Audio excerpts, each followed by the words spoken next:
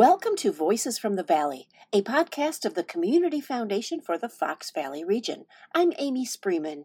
And I'm Carolyn Desrosiers. We're starting this episode off by asking our listeners to imagine. Imagine for a moment that you and your family are starting life over in a new country where everything from the education to the language to the food and the people are different.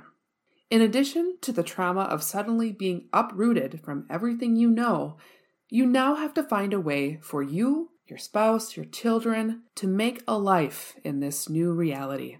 In this episode, we're going to continue our conversation about the challenges of resettling here in the Fox Valley from other countries, and we're referencing our newest neighbors coming here from Afghanistan and starting a new life. In our last episode, we talked with Tammy McLaughlin from World Relief Fox Valley, and we asked her, how do we as a community try to understand what they are going through?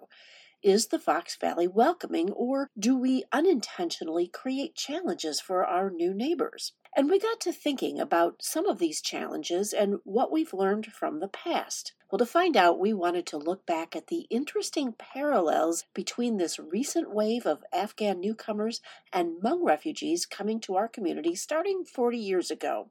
So we invited some folks to share with us about their experience and expertise.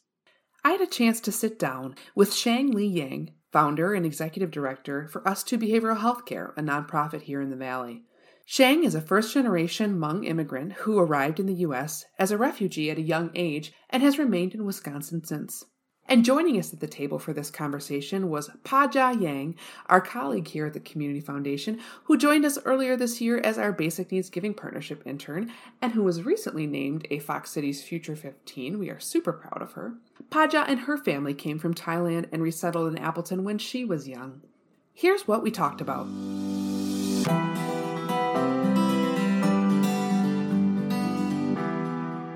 Well, welcome Shang and Paja to this conversation. I'm so grateful for both of you for the time that you're going to share with us. And I would love if you could both introduce yourselves and just say a little bit about yourself. Shang, we'll start with you. Hello, everyone. I'm Shang. I am the founder and executive director for Us to Behavioral Healthcare. We are located here in Appleton, fairly new nonprofit that started about 2.5 years ago. Wonderful. And Paja? Hi, everyone. My name is Paja Yang. I'm the Hmong Family Outreach Specialist with the Appleton Public Library. I'm also an intern here at the Community Foundation. In my role at the library, I work primarily with Hmong families, get them connected to library services and community resources. My role is really to introduce early literacy to Hmong caregivers so that they can practice reading, writing, singing, talking, and playing together and build their essential early literacy skills. That's so cool. Well, Shang, I want to start with you because you work so closely with the Hmong community in the Fox Valley. When we look at the history of how the Hmong people came to the United States in the 1960s, they were fleeing persecution when communist troops took over Laos, much like Afghani families are fleeing the situation in Afghanistan today. Was your family part of that first wave to come to the United States? No, unfortunately, my family was not, Carolyn. We actually didn't come to the United States until 1988. So my family, my parents are actually, born and raised in Laos. I was born in the refugee camps of Ban Vinai, Thailand. We were actually left in Laos for quite some time before being able to cross over to Thailand. And then we were in the refugee camps for my family was in the refugee camps for about 5 or 6 years. One thing to know about the refugee camps too, or individuals who are born in refugee camps, is that they are considered stateless persons or stateless individuals. So like myself, I would be considered a stateless person because although you may be born in a refugee camp in a country, you can't identify that as your nationality or your country. I did not know that. Wow. So Paja, does Shang's story resonate with you? What's similar or different? And tell us about your own experience. Yeah, so what's similar is that I was also born in a refugee camp. I was actually born in Chien Kham, which is northern Thailand in the Phayao district. My family and I resettled in the Fox Cities when I was only 2 years old. So that means I was a baby when I was in the refugee camps. We actually came in the third wave. So we arrived in the United States in 1995. The difference is that my family actually didn't want to come to the United States. They wanted to stay in the refugee camps, stay in the terrain that was most familiar to them and their lifestyle. And the only reason why we chose to resettle here is because I got really sick and the doctors were like, you have to go to the United States if you want your daughter to survive with the medical care that we have here. And so that's what really influenced my parents to uproot their life and come here. Yeah, that's a big decision, right? To leave everything that you know and your family, your friends, what you're comfortable with, to go somewhere where you don't even know what it's going to be like. Thanks for sharing that. So people have been drawing parallels between what happened to the Hmong people and what is happening to Afghanis in Afghanistan. From your perspectives, what is similar, what's different, and why are people drawing those parallels?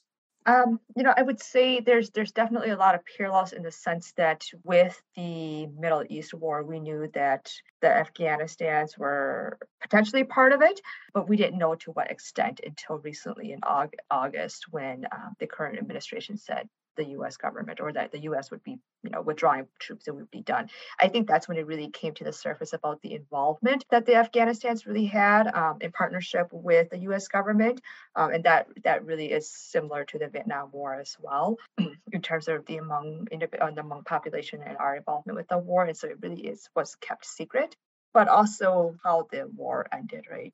It ended so abruptly without really any protective measures for the Afghanistans or for the Hmong individuals. And so that really leaves a sense of abandonment in where is our sovereignty in this, or where is where really is, our partnership in this, especially with Afghanistan being the longest war in history that we've had. Mm-hmm. I think for me, I see that some of their needs or barriers when they arrive in the United States may be similar. Of course, every culture has their own beliefs and values, so that may be different. But I think in terms of basic needs and just readjusting to life here, I could see that being very similar to the Hmong refugees. Yeah, so let's talk a little bit more about that. What were some of those barriers or challenges that you and your families faced as you came to Northeast Wisconsin and had to make it a home? So I think my parents had different challenges from me. Like I said, I was a refugee child. I came here when I was young, so I went through different things that my parents who came here as adults went through. So after speaking to my parents and knowing more about their story, I know that for my parents, they struggled with the language. They didn't speak English at all. And one thing that they always talk about is how hard it is to learn to drive here in the United States. They said that the only way to get to places is to drive, and to drive, you need to learn and get your driver's license. And that was a struggle in itself. Also, like things like finding affordable housing, how to find a job, how to make money, how to improve their literacy, including financial literacy. The basic needs to make a living in a life here in the United States were most of their struggles. For me, though, as a refugee child, I think my challenges were more related to identity and belonging. And I don't know if you can relate to that, Sheng. For me, it was like, what does it mean to be Hmong? What does it mean to be American? I struggled to navigate my dual identity and how to stay connected with my cultural roots, but then also pursue uncharted opportunities here in the United States and also intake Western philosophies. And so I definitely wish I had more assistance with that growing up. Yeah, for sure. I think you talked about the language barriers, Paja, and one of my earliest memories is related to language barriers and really being the caretaker for my parents because of those language barriers. So being 6, 7, 8 years old and translating for your parents or my parents at medical appointments or at the grocery stores, anywhere that you needed to go out in public. And so I remember that very clearly of kind of being forced into that caretaker role so that the nuclear family could function, right? And so I think, as we think about the new refugees that are coming as well, is Dari as their primary language and not having a lot of interpreters or individuals who speak that language. And what is that barrier going to create for this new wave of refugees? I can relate to that because as a child, I was also young when I was learning to navigate systems with my parents. So like while children were learning to play together, having sleepovers, I was having to help my parents find affordable housing, help them study with their citizenship tests. Well, at the moment, I saw it as a burden or annoyance, but in hindsight, those were some important skills that I developed early on. And I feel like I'm a lot more resourceful because of it now. Mm-hmm. Absolutely. You talk about like the biculturalism or dual identity as a young child growing up and seeing or recognizing the differences in, our family's lifestyles compared to perhaps our, peers that are from the white majority's lifestyle, and being almost angry about it at that point because one, we grew up in extreme poverty. And so there was no such thing as having your own bedroom, right? Or the luxury of, Christmas or toys or all of these things, and being really upset about it. But then now that I'm an adult and actually really appreciating those opportunities to, grow up and learn about what it truly is like for individuals who are immigrants here that have some of these, barriers and challenges. Mm-hmm. So you mentioned growing up in extreme poverty, and I know that has to do with, coming here and having those barriers to be able to thrive. And I think sometimes that's hard for people to understand about refugees and refugee assistance, because it might seem like, oh, these folks come here and we give them all this assistance and they should be fine. And in reality, that's not the case. And either of you, could you say a little bit more about, what kind of assistance did Hmong refugees receive, either from the federal government or from the community, and where did it fall short? What really was the support, and what didn't we support? I can't recall, any assistance from the federal government or the local government. Perhaps I was too young at that point. I do know that we were sponsored by a Catholic church when we first came to the United States. And I think what really helped my family outside of the financial support was actually religion, right? So Christianity, because my parents were converted pretty early on. And so they were a pretty large influence and impact on my family growing up. Missionaries coming just to, play with the kids or going to church and finally finding some way of healing was particularly helpful in my family's situation. Mm-hmm. I think my parents, they received a lot of assistance when we were in poverty because we qualified for food share. We qualified for affordable housing. So we were living in Section 8 homes for 12 years until we finally built our own home through the Habitat for Humanity program. So I feel like we received assistance through state programs, but also through local programs like Habitat for Humanity, Salvation Army. They helped us with our holiday gatherings. They gave us gifts and toys. The only thing I'd say my parents didn't receive as much assistance on was long term. After you find a job, how do you sustain a job? When you find a job and you're starting to make money, how do you invest your money? How do you plan for your retirement? So the financial literacy aspect, my parents had no idea about. And they didn't even begin saving for their retirement until they were in their 40s, things like that. I know that they wish they knew that earlier on. Thank you both so much for sharing your experiences so openly. We're going to take a break and then a little auditory field trip to Long Cheng Marketplace to learn about the recent Hmong Children's New Year celebration. And then we'll be back with part 2 of our conversation with Shang and Paja.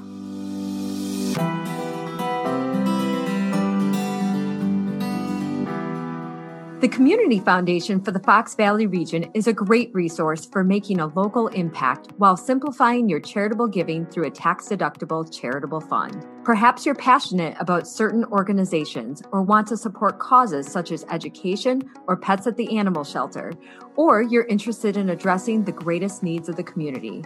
When you partner with us, we'll share our local knowledge so that you can make a difference today and always. Learn more at cffoxvalley.org.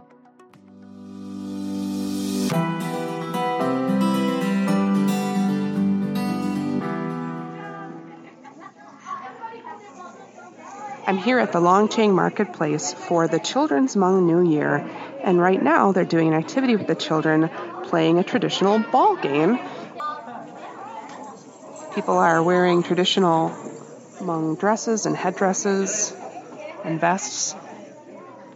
Long Cheng Marketplace on South Law Street in Appleton is just this amazing space full of Hmong-owned retail businesses, including a grocery store, several boutiques selling jewelry, clothes, you name it, it's here. There's a fish pet store, and then in the back there are delicious restaurants. So the moment that you walk in, you just smell delicious things and you're drawn to walk through the shops and go get a bite to eat. It's a really wonderful place as well because it is adjacent to a large event space. So you could have weddings, fundraisers, It's been around for several years and is a really critical place for the Hmong community, but for our whole community as well. It's a very open and welcoming space. Okay. Can you say your name for me? I'm Pania Tao. And you organized the event today. Can you tell me about the event today? So this event has the purpose of teaching about our Hmong culture, such as about our embroidery, about our clothing, about our lives back as children in the refugee camps, where we didn't have much to play with regarding toys. So we used rubber bands, rocks, sticks, whatever we could find. And we also taught Hmong alphabets to try to keep our language alive so that the kids can know about our alphabets, about their language. We also had our pageantry groups from all across Wisconsin that came to help volunteer with each station to teach our culture, to be good role models for the younger kids so that they will be involved in their community in the future. Carolyn, that Hmong celebration at Longcheng sounded like a lot of fun. Yes, and interestingly, this marketplace, Longcheng, is named after the biggest Hmong city in Laos before 1975 and also the military base of General Vang Pao and the CIA. In fact, it was once regarded as the most secret spot on Earth. And it's a great example of how even after 40 years after the initial Hmong resettlement, elements of the refugee experience and of Hmong people's homeland are still central to their lives every day. Our Longcheng Marketplace in Appleton should not be a best-kept secret because it's such a wonderful place, and it's a great example of the assets Hmong people have shared with our community, including food, business, art, and culture. And if you've never been there, you might want to drop by. We're going to put a link in our program notes today so you can explore. Well, let's get back to part 2 of our interview with Shang Li Yang and Paja Yang.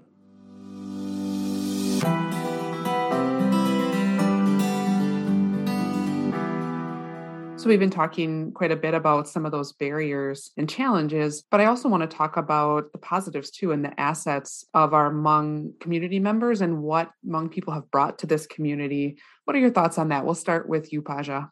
Sure. So I have so much respect for the Hmong talent within my Hmong community. I feel like we're very creative and ambitious individuals. There's so much beauty and detail in the art and the music we create. Like if you look at our Hmong clothes and our textiles, that's a piece of us. Those things tell our stories. And I think that's something that I really pride myself in. And given our positions as refugees, we add another layer of compassion and perspective in the things that we do. And I feel like that enriches communities. I also think that considering the hardships that we've endured throughout our history, we're quite resilient people. I'm so proud of my parents for how much they have accomplished and the life that they have created for my siblings and me with the little amount that they had when they first arrived here. Thank you. Yeah, Shang, what do you think? I think there are a couple of pieces.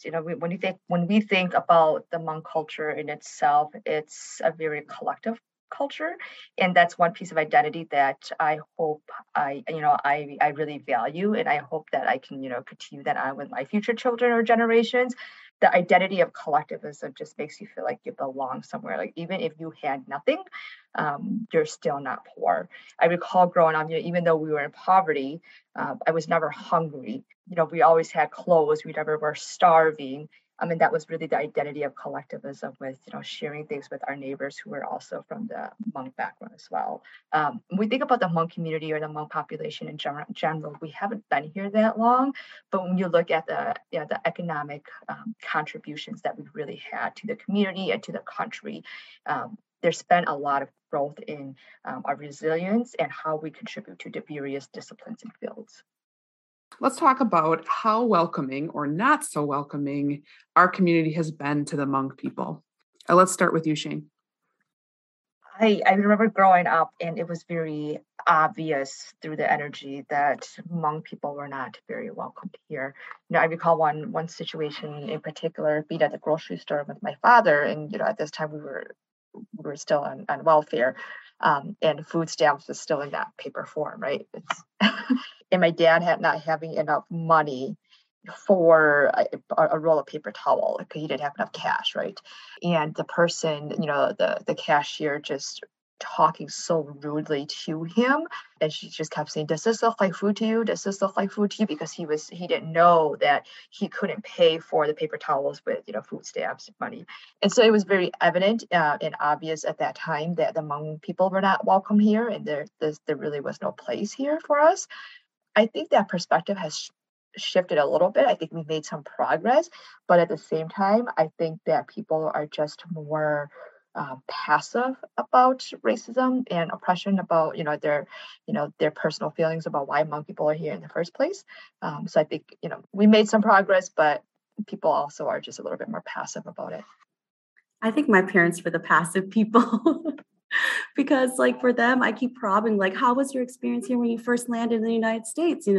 Things must have been different, scary for you. But the things that they would always say to me and my siblings were, Appleton in particular was a very welcoming and generous community. And I know that's not the case for everyone, but for my parents, they appreciated the community's help when they first arrived here. And now as I'm older, I look back and I do see that there were resources out there for us, and there are resources today. However, I don't want us to get too comfortable in the ways that we do things. I don't want us to stop learning. And sometimes we're actually creating barriers with our current practices and our current systems in place, barriers to access for families. And so I hope that we continue to learn, reflect, and change as needed throughout time. Thanks for sharing your experiences. And I would be remiss if I didn't mention that another aspect recently, especially since the onset of COVID-19, has been this increase in incidents of hate violence or hate speech against Asian Americans, including Hmong people. Has that affected either of you or your families locally? I think knowing that increased AAPI hate crimes are on the rise, that creates another layer of barriers, right? It's about psychological safety. And when you're constantly seeing in the media or hearing from your own friends or family members about how things happen to them, it does create a sense of, psychological fear about, what if that was me, or am I really safe here? Am I really safe in public based on the color of my skin or based on what my culture, what I look like on the surface? Yeah, I absolutely agree. I think it's that psychological fear that is instilled in us now, unfortunately, after the events. For my parents, if I may share a personal example, my wedding was this summer and it was an outdoor wedding. And my dad called me and he was like, I just want to let you know that I want to be at your wedding, but I'm very scared.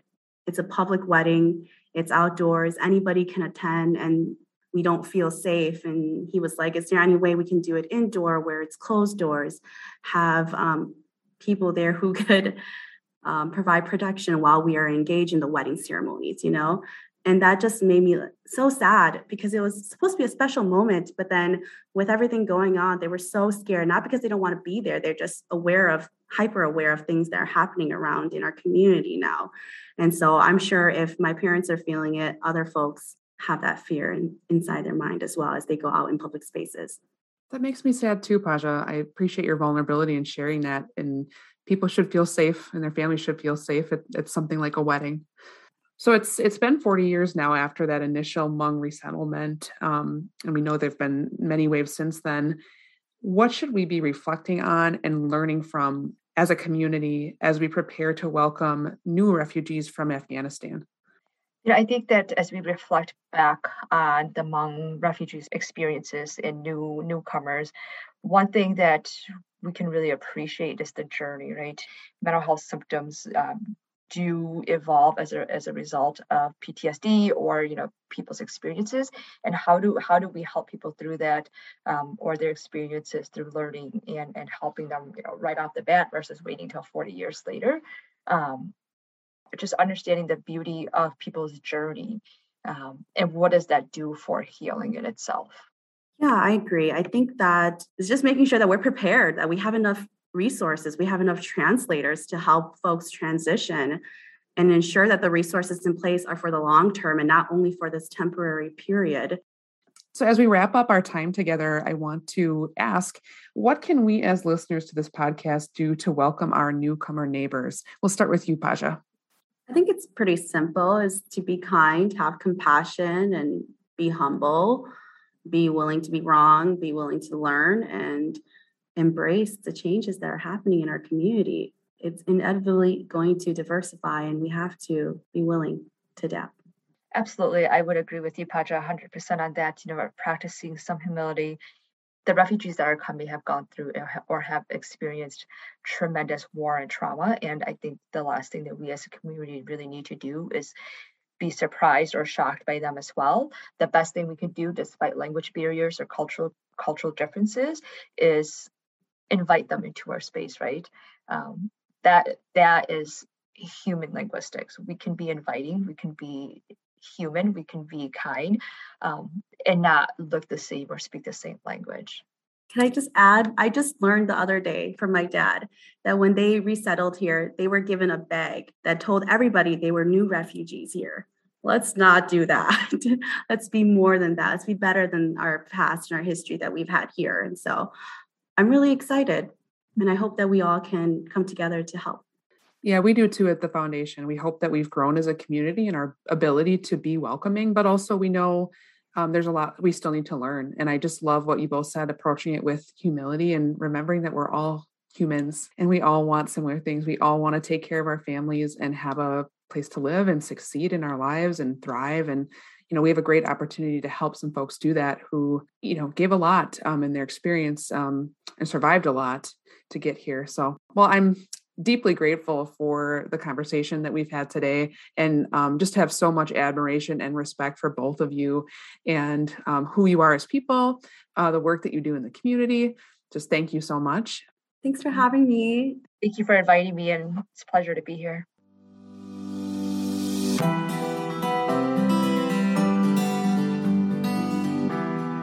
Well, that's all the time we have for this episode of Voices from the Valley. Thank you for listening, and please check out our program notes for more information and links. You can subscribe to this podcast and get all of our episodes delivered to you on demand. Just go to our website, cffoxvalley.org. Look for the podcast link on our homepage, click on Podcasts, and get Voices from the Valley delivered to your computer or smart device. We'll see you next time on Voices from the Valley, a podcast of the Community Foundation for the Fox Valley region.